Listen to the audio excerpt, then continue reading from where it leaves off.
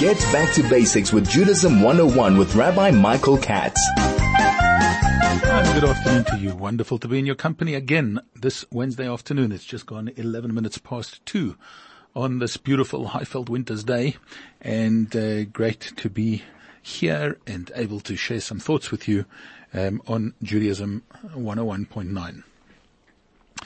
As we usually do, we look at the week ahead and scan it for any possible events, things that we can talk about or that we need to discuss in the coming week. And of course, there is such a dates coming up in the coming week that I would like to make the subtitle of today's discussion, and they come up, in fact, on Monday and Tuesday of next week. Now, perhaps not that broadly known, but with some very, very important messages. There is a festival that is celebrated in the Chabad Hasidic community that comes up on Monday and Tuesday next week, and it is known as Yud Beit and Yud Gimel Tammuz, the 12th and the 13th of Tammuz.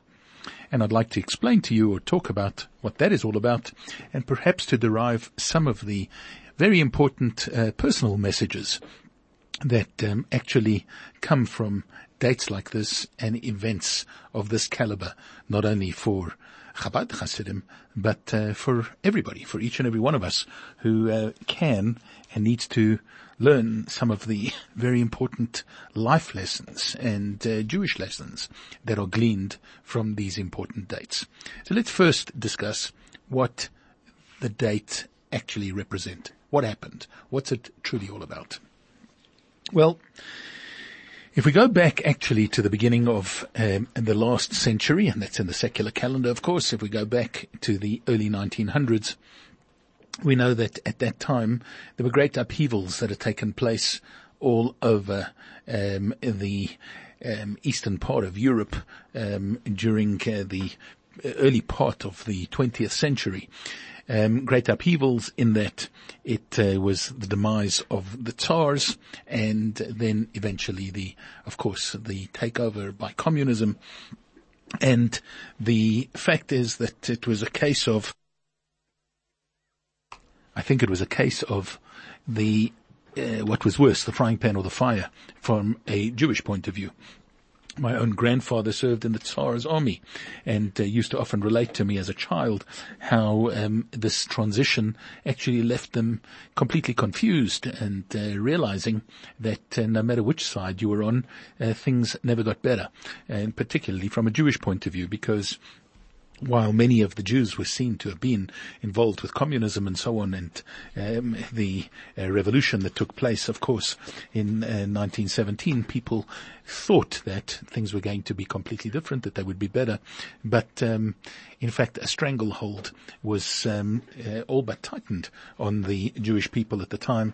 And of course, the obnoxious and terribly demeaning kind of approach that was taken towards Judaism, towards Torah and Torah education at the time, was something that was, of course, historically very, very difficult for us to have dealt with. Under the Tsars, of course, there was the Russian church that was involved, and everything that it came with.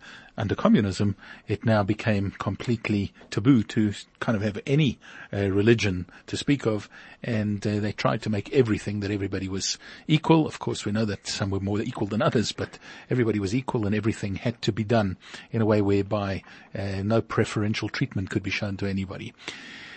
And come to the fore a leader of the Chabad Hasidic movement, and of course one of the great lights of that generation of that time, the previous Lubavitcher Rebbe, Rabbi Yosef Yitzchok Schneerson, who was at the helm of Chabad in those years, and now comes to face off with the communists and their style, or their requirements rather, of what Jewish education should actually be. And one of the principles that they really fought about, or that they came to literally blows about between the Rebbe and the leadership of Russia at the time, was the point of children's education. one of the theories, of course, that they tried to propagate was, okay, you can have your religion and your spiritual practices and all of that stuff, but that can be for adults. When it comes to kids, when it comes to children's education, you can't indoctrinate children, and the children must be brought up open-minded. They must have the ability to choose freely exactly what it is that they want, and therefore bring them up in this kind of environment where there is nothing that is offered or, in their way of looking at it, rammed down their throats until they're much older, until they can make the choices of their own. If they want to then choose to be this way or that way, that's fine. But we've got to stamp out indoctrination and kind of the concepts of a Torah education and so on for young kids. That has to be completely off the negotiating table from the communist point of view. And of course, this was the antithesis to what Jewish education is truly all about, and the concepts that were put forward, or the proposals that were put forward, or the actions that were put forward by the great leaders of the time, and particularly the previous Lubavitcher Rebbe, was to really go full blazes into the programs of much more Jewish education, much more children's education, much more involvement of making sure that our kids now needed not only to be filled with what Torah and Judaism was all about, but they need to be inoculated against everything that communism was going to bring, and that the ways of the world that they were living in at the time was going to bring. That had to be counteracted, and that had to be thwarted. So we had to have a doubled over effort at basic Jewish education, and particularly the education of kids. Well, for his crimes against the Russian government and the communists at the time, the Rebbe was arrested. He was tried, and of course all sorts of shenanigans that went on there at the time. Eventually a death penalty was actually meted out to him. He was pronounced to have to be executed for the terrible, heinous crime of disobeying the government and of trying to push education for children against the government's wishes. By some strange miracles, the death sentence was commuted to life imprisonment. It was then changed once again, and it became exile. And of course, exile, for many meant a certain death anyway. It was exile to a far-flung, barren place where he would be sent.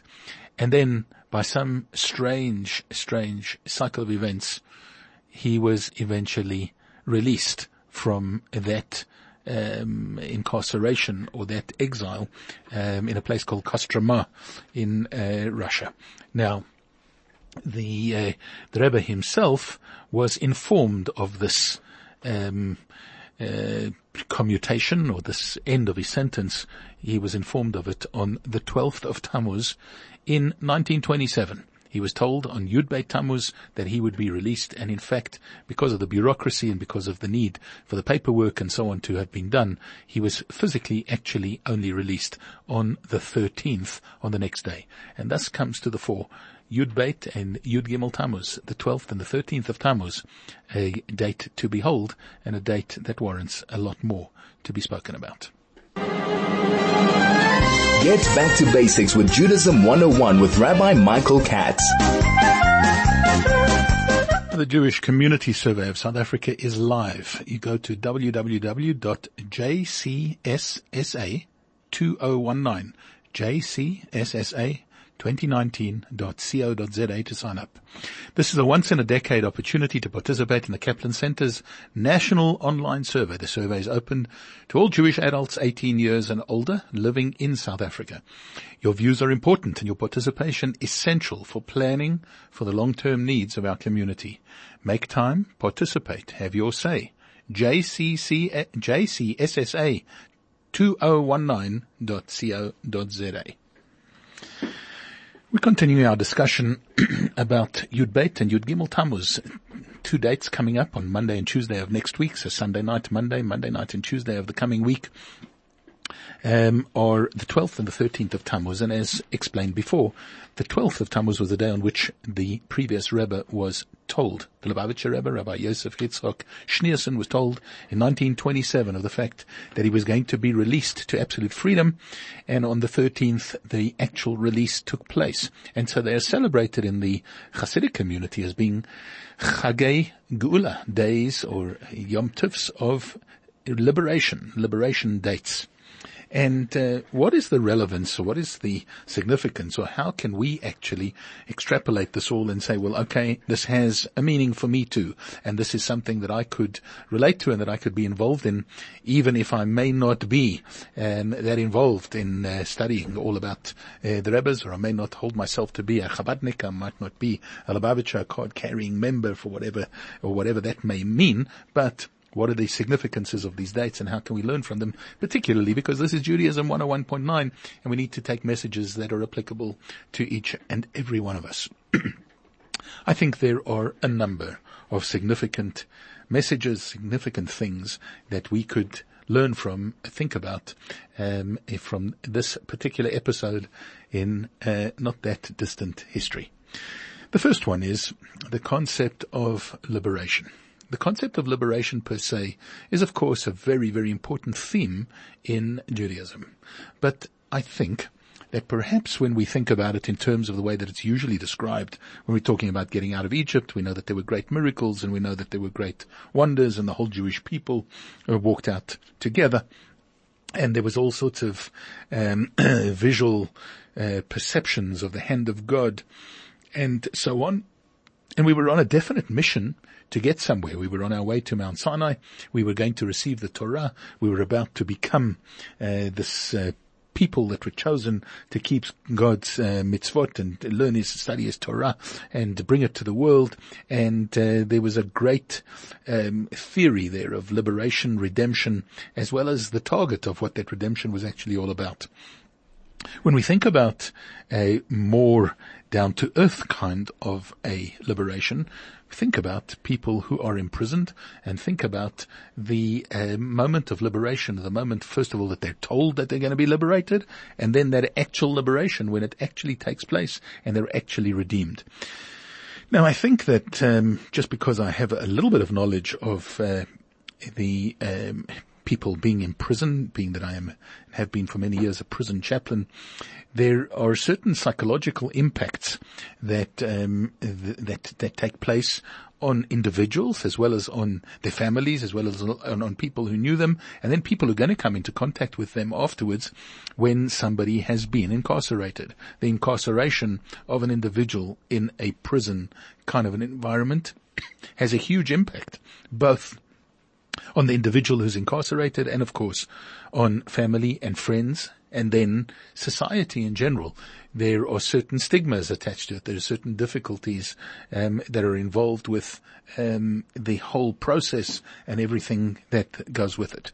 But let's focus our attention, if we may, on the concept of when a person's freedom is taken away from them and then when the freedom is returned to them. People very often in a prison environment become a little bit institutionalized. They start thinking of and working in the way of the prison, of the imprisonment. Well, we have it on a regular basis. For anybody who knows anything about certainly what goes on in our local prisons, they're really, really harsh and difficult and very, very difficult for people to get along in any manner or form. And people become conditioned to that kind of a way of life. It is quite amazing how the human being can adapt, how people adapt to that kind of an environment and very quickly become part of it. And therefore, for instance, if the trade is or the currency of trade is cigarettes, it very quickly becomes the focus and the target of how many cigarettes you can get, how quickly you can trade with them, how quickly you can get them in, whether legally or illegally. And you learn a smuggler's mentality and a mentality of trying to get away with certain things. And if it's not found on you, well, then you don't have it. And there are all sorts of things. In fact, it's always fascinated me that, in fact, there is a whole subculture within a prison environment where all the people start talking the same. Kind of their programming becomes that way, and the way they pronounce things, and the accents start to change. It's quite an amazing phenomenon. But then, when a person is finally told that he is going to be released, there is a certain euphoria, and, believe it or not, a tremendous trepidation. There are a lot of people, and several ex-prisoners have told me that the idea of getting out of prison was one that was really, really daunting, especially when the sentence has been rather long. And then the adaptation afterwards is really, really difficult. To just pretend like nothing happened and get back to your old life, well, it doesn't happen. We're talking about the real world. People are judgmental. The whole society has moved on. You've been stuck behind. You are behind on all sorts of things, and possibly may have lost a job or lost a business, or maybe even said goodbye to part of your family, and so on. And there is a tremendous difficulty that a lot of people have in getting back into it, expressed to me once by a prisoner who had been in prison for a fairly lengthy period of time, who said that he believed that his sentence didn't begin on the day that he was sentenced, but it actually began on the day that he got out. Now imagine thinking like that. Imagine having that kind of, it's not something that we would often, I suppose, give a thought to. But my sentence began, he said, on the day that I was released from prison. That's when the sentence began. Now, when the previous Rebbe came out of his incarceration, there was no such thing. There was nothing like that. On the contrary, what happened was a completely dynamic and renewed energy to make sure that everything that he had stood for and that he had wanted to accomplish before was now a redoubled effort to not only to continue where you left off, but actually to make it even greater because of the imprisonment. The idea of liberation from a Jewish point of view should be exactly that.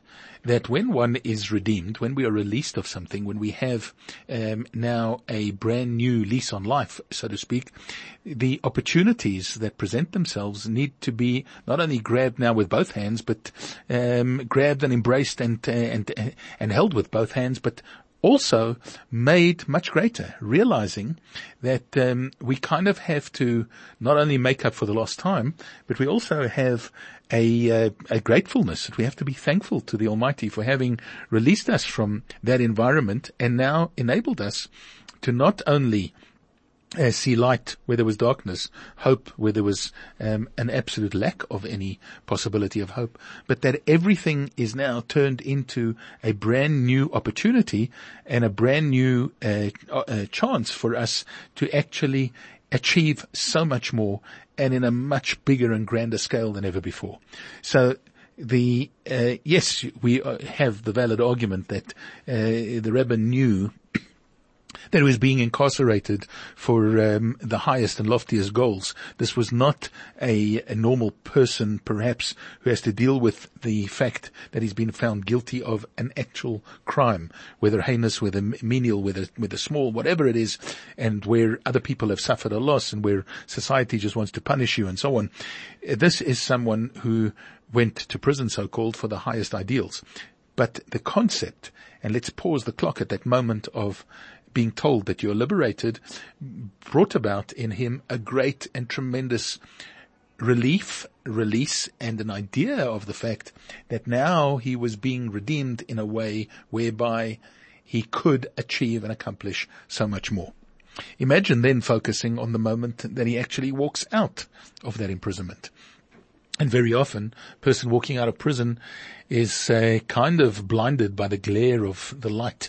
Well, they've been in a dark place and now the light is so bright, and that light can be really, really blinding when a person is now returned to regular society after having had lockup and so on. I don't think anybody, unless somebody has been there and seen it, can really relate to what it actually means to be locked in for the night. And you've got to know, in a normal prison, lockup takes place in the middle of the afternoon and they only opened again early in the morning. This idea of being locked in, of not having the possibility of getting out, of being absolutely closed in from all sides is terribly, terribly pressuring psychologically.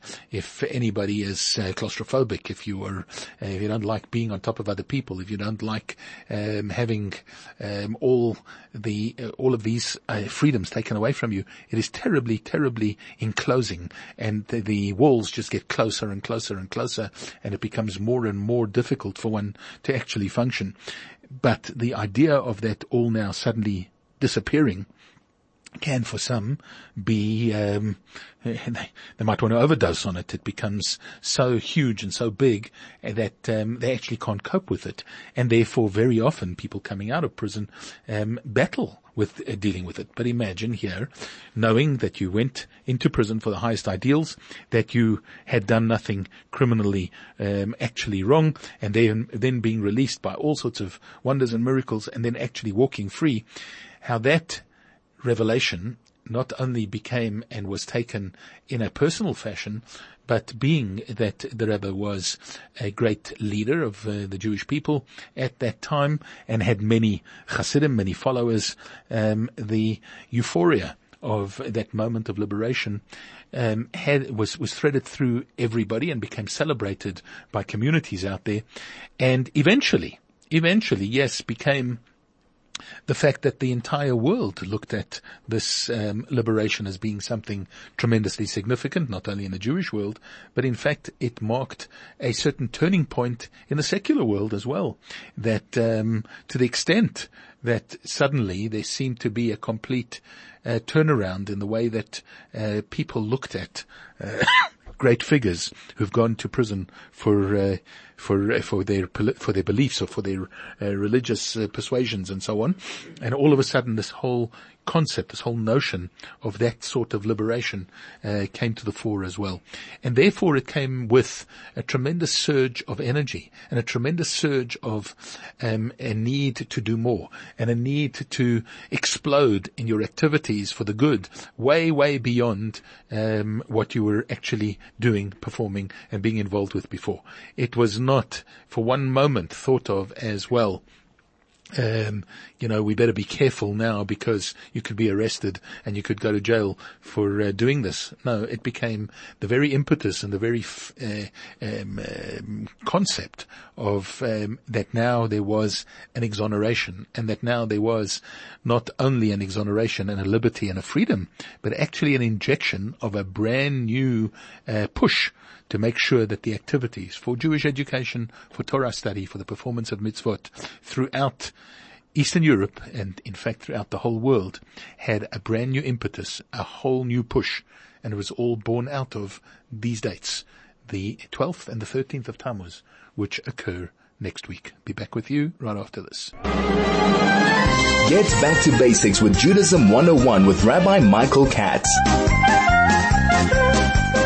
A second point that I'd like to discuss with you is the point of why it was that the Rebbe was incarcerated in the first place, as we mentioned before, and that was really for promoting education, and particularly Jewish education for Jewish children, where a government was really telling him and telling Jewish educators that you needed to leave children until a certain age and when they would be able to choose for themselves the kind of path that they wanted to take in life, and so on. Of course, the age-old argument of giving children this absolute sort of free choice, which of course we know from a Jewish point of view is absolute nonsense, because from a Jewish point of view, the best time of learning is for a child is when they are tiny tots, when they are small, where it becomes not only habitual, but it becomes something that is engraved in the child. This is the very, very symbol of the fact, in fact, that we even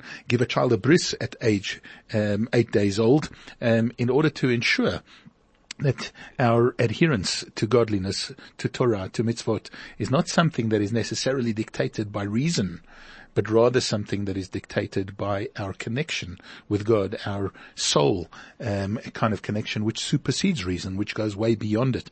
And of course, there was no way in the world that Jews anywhere could and should argue away Jewish education from a very, very young age. On the contrary, we should be thinking about all the other things that children are taught at a young age that may not be as necessary as a Torah education, and therefore those things should perhaps be negotiated and shelved and only studied at a later stage. But everybody understands that you need to teach a child from an early age how to add 1 plus 1, and you need to teach a child how to pronounce and how to speak and how to read and how to write.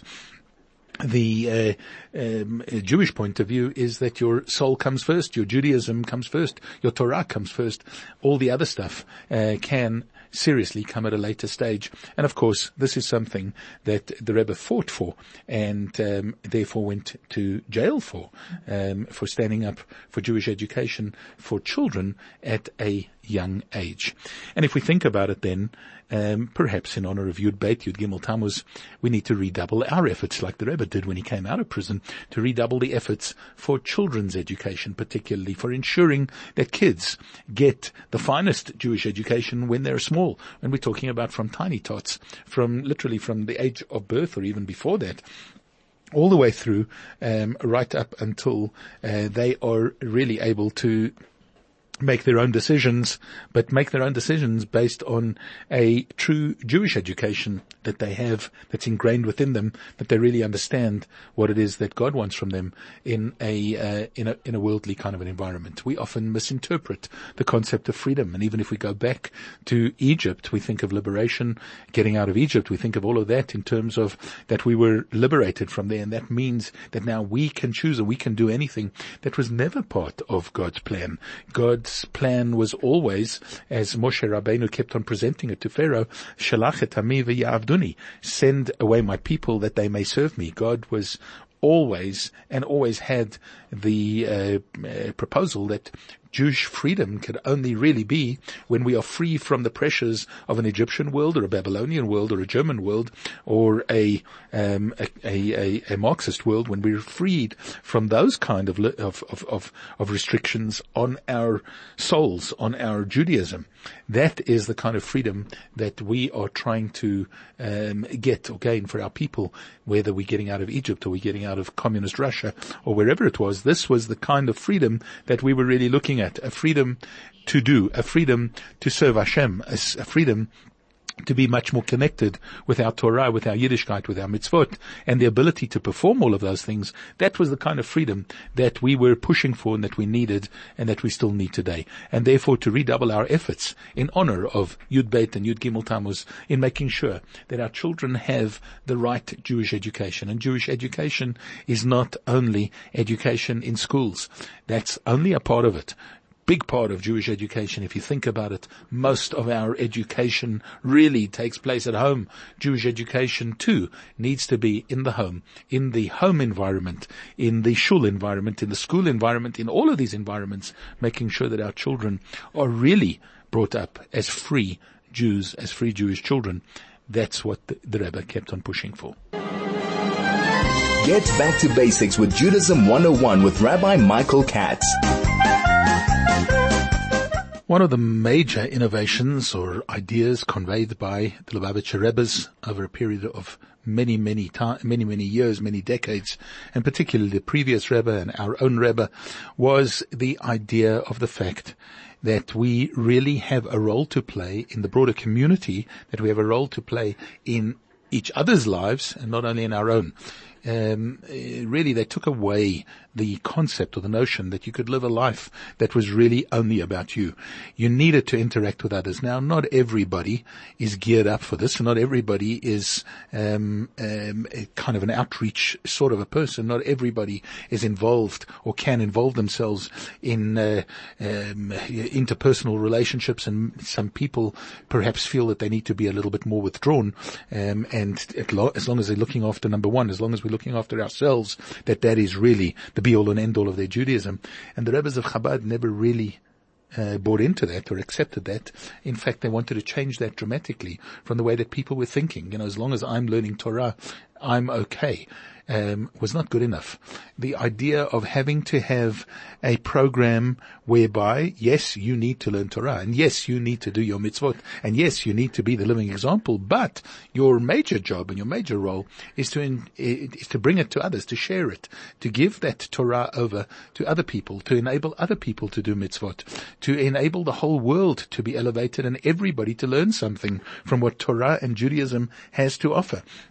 This was really the grand innovation of the Rebbes of Chabad, and of course played out then when we think about Yud Bet and Yud Gimel Tammuz. If we think about it, the first date, the day of the Rebbe being told that he would be released from imprisonment, was the day on which he himself, and probably and possibly only he himself and the few in his close orb, got to hear about the fact that there was a redemption at all. And at that moment, that redemption meant that he himself was redeemed.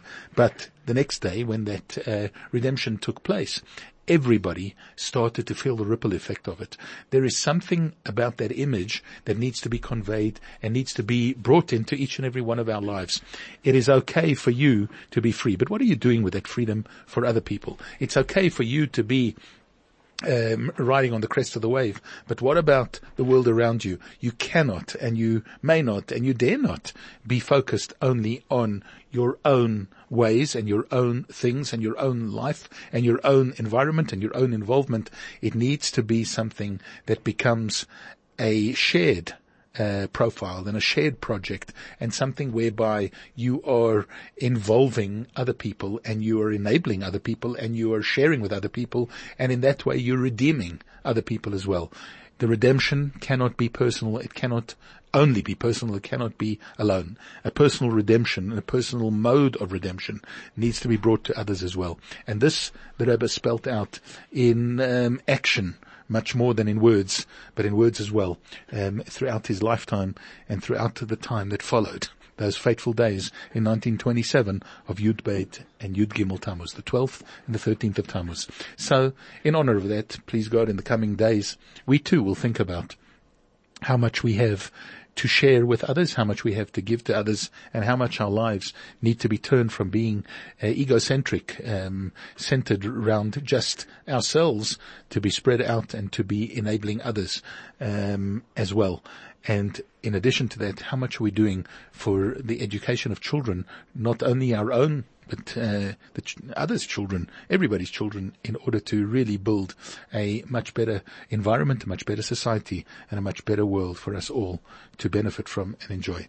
Please God, we'll be able to accomplish just a fragment, a little bit of this, and we'll be doing a lot better than we were before. So looking forward to being back with you again, same time, same place next week on Judaism 101.9. This is Rabbi Michael Katz wishing you a great rest of the week, a great Shabbat up ahead, and remember those beautiful days of Yud Beit, Yud Gimel Tammuz that are coming up Monday and Tuesday next week. Take care.